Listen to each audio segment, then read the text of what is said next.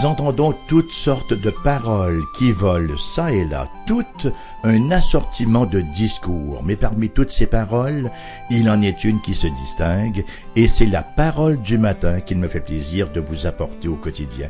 Je m'appelle Raymond Perron, je vous dis bonjour, je vous souhaite la plus cordiale des bienvenues à cette autre émission, Parole du matin, alors que nous poursuivons notre petit bonhomme de chemin là, dans l'Évangile selon Luc, et ce matin, à pas feutrés, nous parcourrons les versets 26 jusqu'au verset 38 du chapitre 1 de l'Évangile de Luc. Nous reprenons donc là où nous avions laissé lors de la prochaine émission, donc lors de la dernière émission. Donc Luc chapitre 1, versets 26 à 38.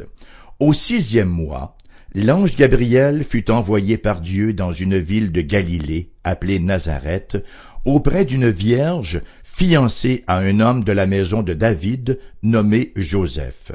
Le nom de la vierge était Marie. L'ange entra chez elle et dit, « Je te salue, toi à qui une grâce a été faite, le Seigneur est avec toi. » Troublée par cette parole, Marie se demandait ce que pouvait signifier une telle salutation. L'ange lui dit, « Ne crains point, Marie, car tu as trouvé grâce devant Dieu. Et voici, tu deviendras enceinte, et tu enfanteras un fils, et tu lui donneras le nom de Jésus.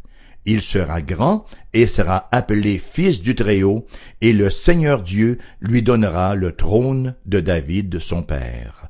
Il régnera sur la maison de Jacob éternellement, et son règne n'aura point de fin. » Marie dit à l'ange, « Comment cela se fera-t-il, puisque je ne connais point d'homme? » L'ange lui répondit, « Le Saint-Esprit viendra sur toi, et la puissance du Très-Haut te couvrira de son ombre, c'est pourquoi le Saint-Enfant qui naîtra de toi sera appelé Fils de Dieu. Voici, Élisabeth, ta parente, a conçu elle aussi un fils en sa vieillesse, et celle qui était appelée stérile en est dans son 6e mois. Car rien n'est impossible à Dieu. Marie dit, « Je suis la servante du Seigneur, qu'il me soit fait selon ta parole. » Et l'ange la quitta. Excusez-moi. Alors donc, quel magnifique récit, hein? Quel magnifique récit que celui de la naissance de Jésus. Et le tout commence par l'annonce de l'ange à Marie. Alors on retrouve encore une fois notre bon ami là, l'ange Gabriel, qui paie une visite à une jeune vierge de la Galilée. Enfin, plus précisément, elle est de la ville de Nazareth, une ville bien insignifiante et une ville où les mœurs étaient certainement très douteuses. On peut d'ailleurs constater le manque de considération pour cette ville à partir de la réaction de Nathanaël, réaction qui nous est rapportée dans Jean, chapitre 1, versets 46 et 47. Philippe rencontra Nathanaël et lui dit, « Nous avons trouvé celui de qui Moïse a écrit dans la loi et dont les prophètes ont parlé, Jésus de Nazareth, fils de Joseph. » Nathanaël lui dit, « Peut-il venir de Nazareth quelque chose de bon? » Bon, on voit bien que Nazareth ne jouissait pas d'une très très bonne réputation, hein? Sa corruption était de notoriété. C'est pourtant là que l'ange Gabriel se présente dans la très humble demeure de Marie, et non pas à Jérusalem, hein? L'ange ne va pas à Jérusalem, ville où se trouvait le temple. Aux yeux du monde, Marie n'avait rien d'exceptionnel non plus. Marie ne se revendiquait pas de grand accomplissement. Elle n'avait pas un curriculum vitae, n'est-ce pas, à vous en mettre plein la vue. Elle n'était rien d'autre, cette pauvre Marie, qu'une simple paysanne. Le fait qui y ressort, c'est le suivant. La plus grande nouvelle jamais proclamée en Israël, en fait, la plus grande nouvelle jamais proclamée ici-bas, l'a été au plus humble du peuple. C'est bien ce que dit Marie dans le Magnificat, hein, que nous retrouvons là au chapitre 1, versets 46 à 48. Marie nous dit, « Mon âme exalte le Seigneur, et mon esprit se réjouit en Dieu, mon sauveur, parce qu'il a jeté les yeux sur la bassesse de sa servante. Son esprit se réjouit en Dieu, son âme exalte le Seigneur. Et elle dit, mon esprit se réjouit en Dieu, mon sauveur. Marie avait besoin d'un sauveur, elle aussi. Pourquoi est-ce qu'elle se réjouit? Parce qu'il a jeté les yeux sur la bassesse de sa servante.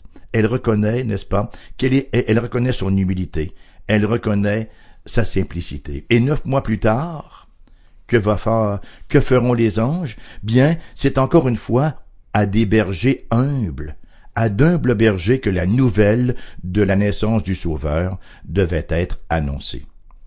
Voyez-vous, le Seigneur se révèle aux humbles. Le Seigneur se révèle à ceux, à celles qui reconnaissent leurs besoins, et non pas aux suffisants, à ceux qui se pensent bien corrects, à ceux qui croient n'avoir besoin de rien, à ceux qui sont pleins d'eux-mêmes.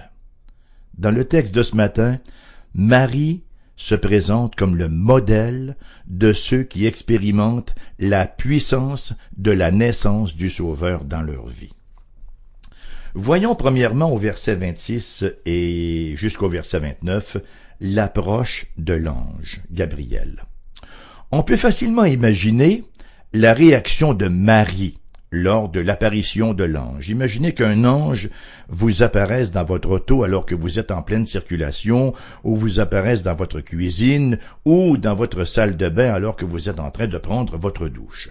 On n'a qu'à se rappeler Zacharie, auquel, 6 mois plus tôt, ce même ange Gabriel avait rendu visite. L'apparition de l'ange avait littéralement terrorisé le pauvre Zacharie. On avait lu au verset 28, je dis bien, on lit au verset 28, l'ange entra chez Marie, entra chez elle et dit, « Je te salue, toi à qui une grâce a été faite, le Seigneur est avec toi. » Ici, vous me permettrez très respectueusement certaines précisions. Ce verset-là, le verset 28, la salutation de l'ange à Marie, malheureusement, a fait couler beaucoup d'encre inutilement. Pour la simple raison qu'il y a eu une mauvaise traduction de ce verset-là. Il ne nous est pas dit « Je te salue Marie, pleine de grâce ». Vous savez d'où vient cette erreur de traduction « pleine de grâce » ? Elle vient de la traduction latine du texte original grec. Et c'est Saint Jérôme qui a fait la traduction latine, et le mot, enfin l'expression grecque, là, je te salue, toi à qui une grâce était faite, c'est kairé, kekaritomene, qui veut dire littéralement salut favorisé, ou salut toi à qui une faveur a été faite. Le problème, c'est que Jérôme a traduit Ave gratia plena, je te salue pleine de grâce. C'est une erreur qu'il a faite, Saint Jérôme. Il l'a faite bien involontairement. Alors, pour lire correctement, littéralement, avec précision, ce que le texte veut dire, c'est « Je te salue, toi la favorisée, toi à qui une grâce a été faite. » Et Marie s'est effectivement vue accorder une grande faveur, une grande grâce, une grande bénédiction.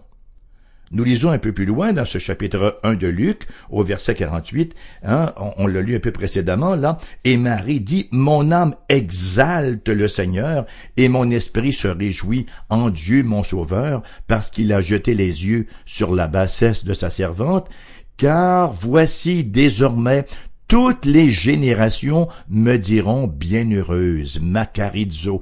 Toutes les nations me diront bienheureuse, d'où notre expression, lorsque nous parlons de Marie, la bienheureuse Vierge Marie. Alors, la salutation de l'ange comporte un double volet. Premièrement, Marie fut effectivement bénéficiaire d'une faveur divine spéciale. Une grâce unique lui a en effet été faite, Il lui a donné d'être la mère du Sauveur, la mère de son Sauveur. Et la deuxième partie de la faveur divine qui lui est accordée ressort de la déclaration de l'ange Gabriel dans la deuxième partie du verset 8. « Le Seigneur est avec toi. » Nous avons ici un discours peu commun qui indique la présence dynamique, puissante de Dieu. Cette même présence-là qui a animé la vie des grands hommes, des grands saints de l'Ancien Testament. Et en Marie, cette présence-là atteint sa culmination. le Seigneur était avec elle. Je te salue, toi à qui une grâce a été faite, le Seigneur est avec toi. Quel message extraordinaire de celui de la présence de Dieu. Donc la double déclaration de l'ange à Marie, la faveur spéciale de Dieu et la présence spéciale de Dieu. Et la réponse de Marie à cette annonce révèle les qualités de cœur de cette jeune femme. Elle était très jeune, hein? J'ai même lu chez certains commentateurs qu'elle était peut-être entre 12 et 14 ans. Bon, on ne peut pas être catégorique là-dessus, mais elle était certainement fort jeune au moment où l'ange lui apparaît. Alors on voit donc les qualités, que j'étais en train de dire, les qualités de cœur de cette jeune femme au verset 29. Troublée par cette parole, Marie se demandait ce que pouvait signifier une telle salutation. Littéralement, elle n'arrêtait pas de réfléchir à la signification de cette salutation-là. Quelle qu'ait pu être la forme glorieuse de cette apparition angélique, Marie s'est montrée plus soucieuse de comprendre le message qui lui était adressé. On serait porté à penser que elle aurait été tellement impressionnée par l'ange, tellement obnubilée par l'apparition angélique qu'elle n'aurait rien compris du message ou qu'elle l'aurait aussitôt oublié. Pas du tout. Malgré le caractère impressionnant, frappant, la circonstance très inhabituelle de cette apparition angélique, elle se met aussitôt à réfléchir sur la signification du message. Et c'est une belle image, chers amis. Malgré que cette jeune femme-là, qu'elle est jeune, donc, et inexpérimentée, Marie n'avait rien de cette attitude volage, cette attitude un peu fofolle, là, écervelée, mais elle se montre au contraire réfléchie. On dit que la contemplation n'est pas un truc psychologique, mais une grâce théologique. Et Marie possédait cette grâce-là. Elle réfléchissait.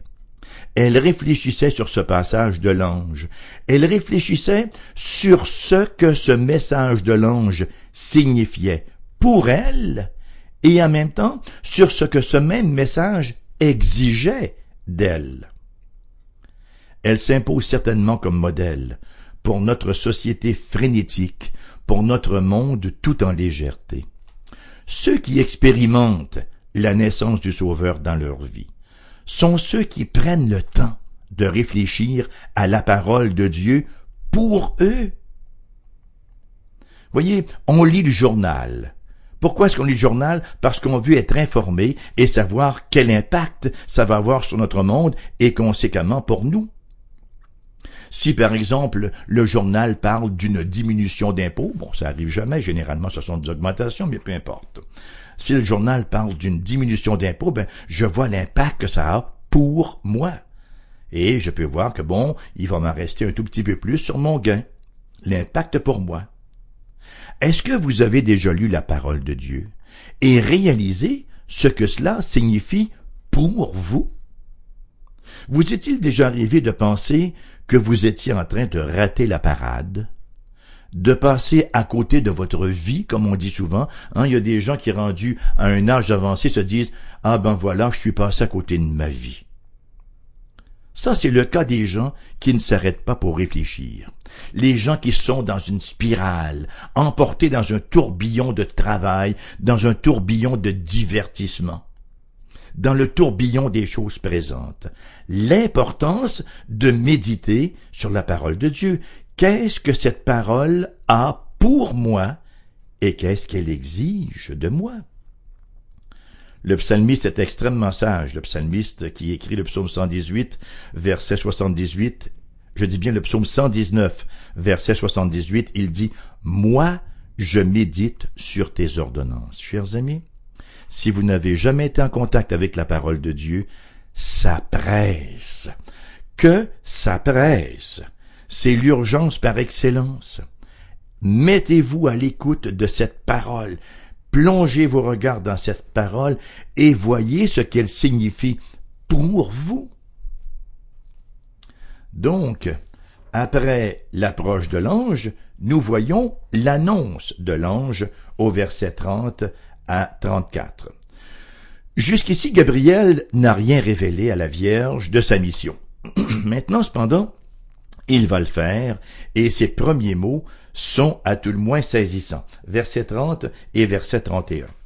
L'ange lui dit, « Ne crains point, Marie, car tu as trouvé grâce devant Dieu, et voici tu deviendras enceinte, et tu enfanteras un fils, et tu lui donneras le nom de Jésus. » Ben là, comme nouvelle, ça en était toute une pour Marie. On ne sait pas ce qu'elle a vraiment compris à ce moment-ci. Jésus, c'était un nom quand même qui était commun à l'époque, un nom qui voulait dire sauveur. Mais peut-être qu'elle n'a pas réalisé la pleine signification de ces paroles-là. Quoi qu'il en soit, Gabriel de poursuivre au verset 32, « Il sera grand et sera appelé Fils du Très-Haut. » Alors là, Marie a dû en avoir et le souffle et les jambes coupées. L'enfant qu'elle allait porter sera rien de moins que le Fils de Dieu. Et l'ange poursuit son annonce. Et le Seigneur Dieu lui donnera le trône de David son père, et il régnera sur la maison de Jacob éternellement, et son règne n'aura point de fin. Marie entend de ses propres oreilles qu'elle deviendrait la mère du Messie si longtemps attendu.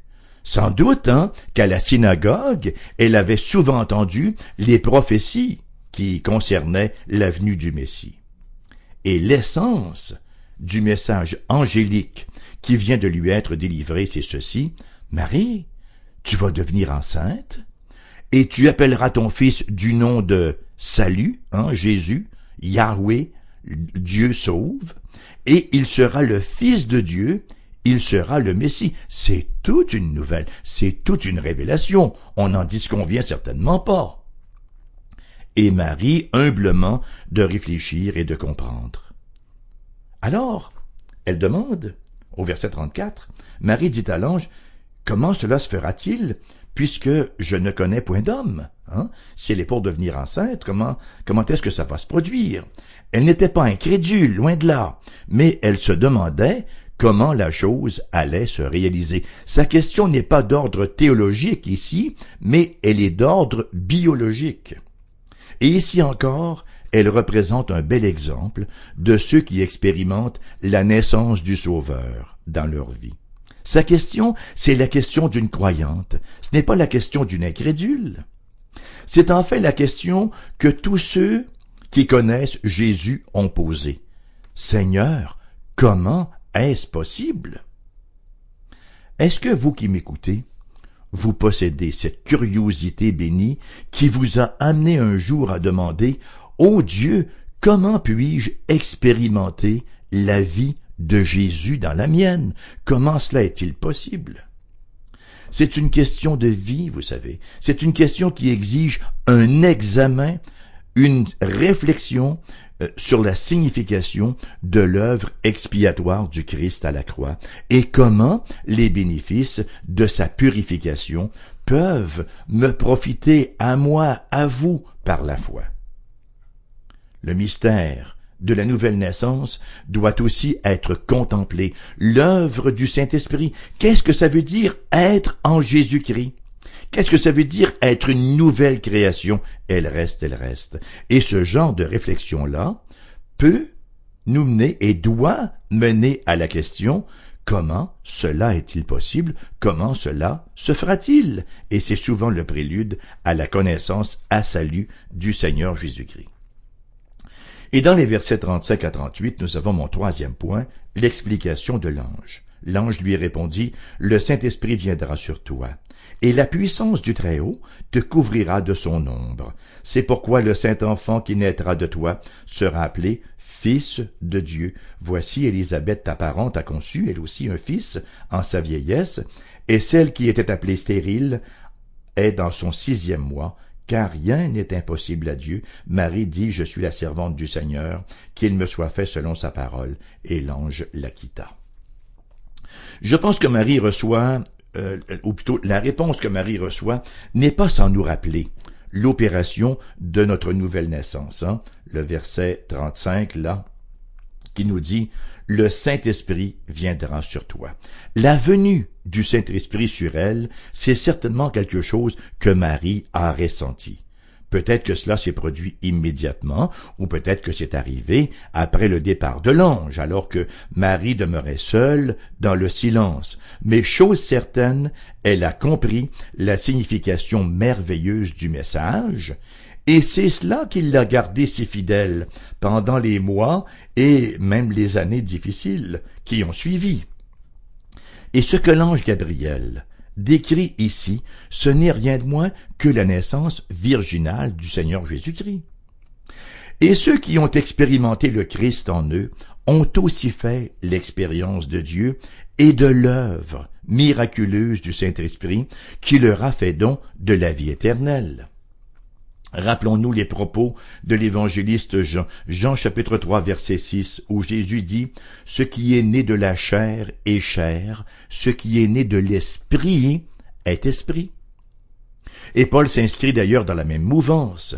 Dans sa première lettre aux Corinthiens, chapitre 12, verset 13, « Nous avons tous, écrit-il, en effet, été baptisés dans un seul esprit pour former un seul corps. » Lorsque l'esprit vient sur nous ou en nous, on le réalise, on en est conscient, et si nous n'avons pas l'esprit de Dieu, nous ne sommes pas enfants de Dieu.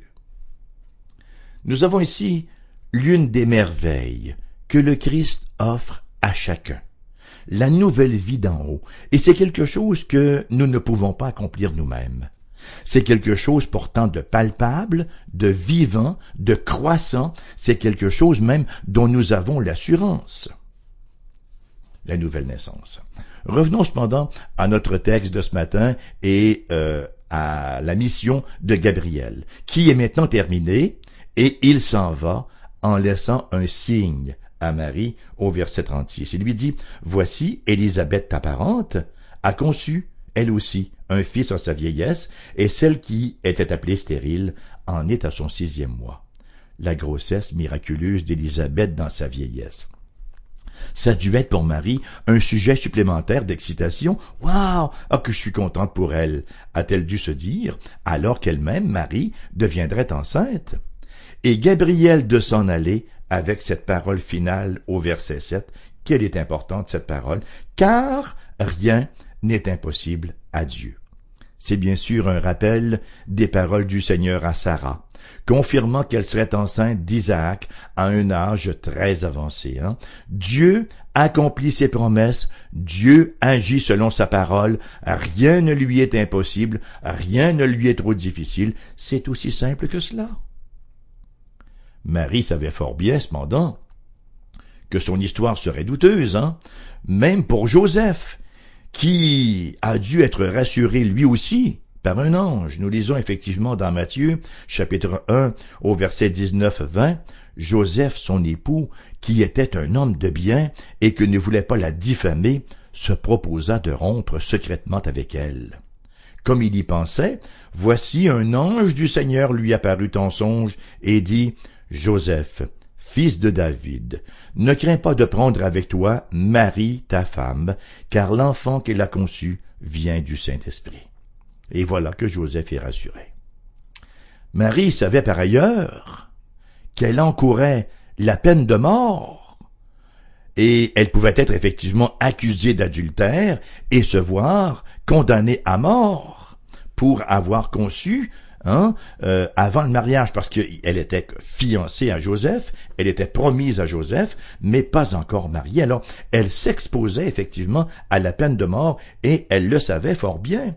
Quelle est pourtant sa réponse au verset 38? Marie dit, « Je suis la servante du Seigneur, qu'il me soit fait selon ta parole. » Et l'ange la quitta. Que c'est beau!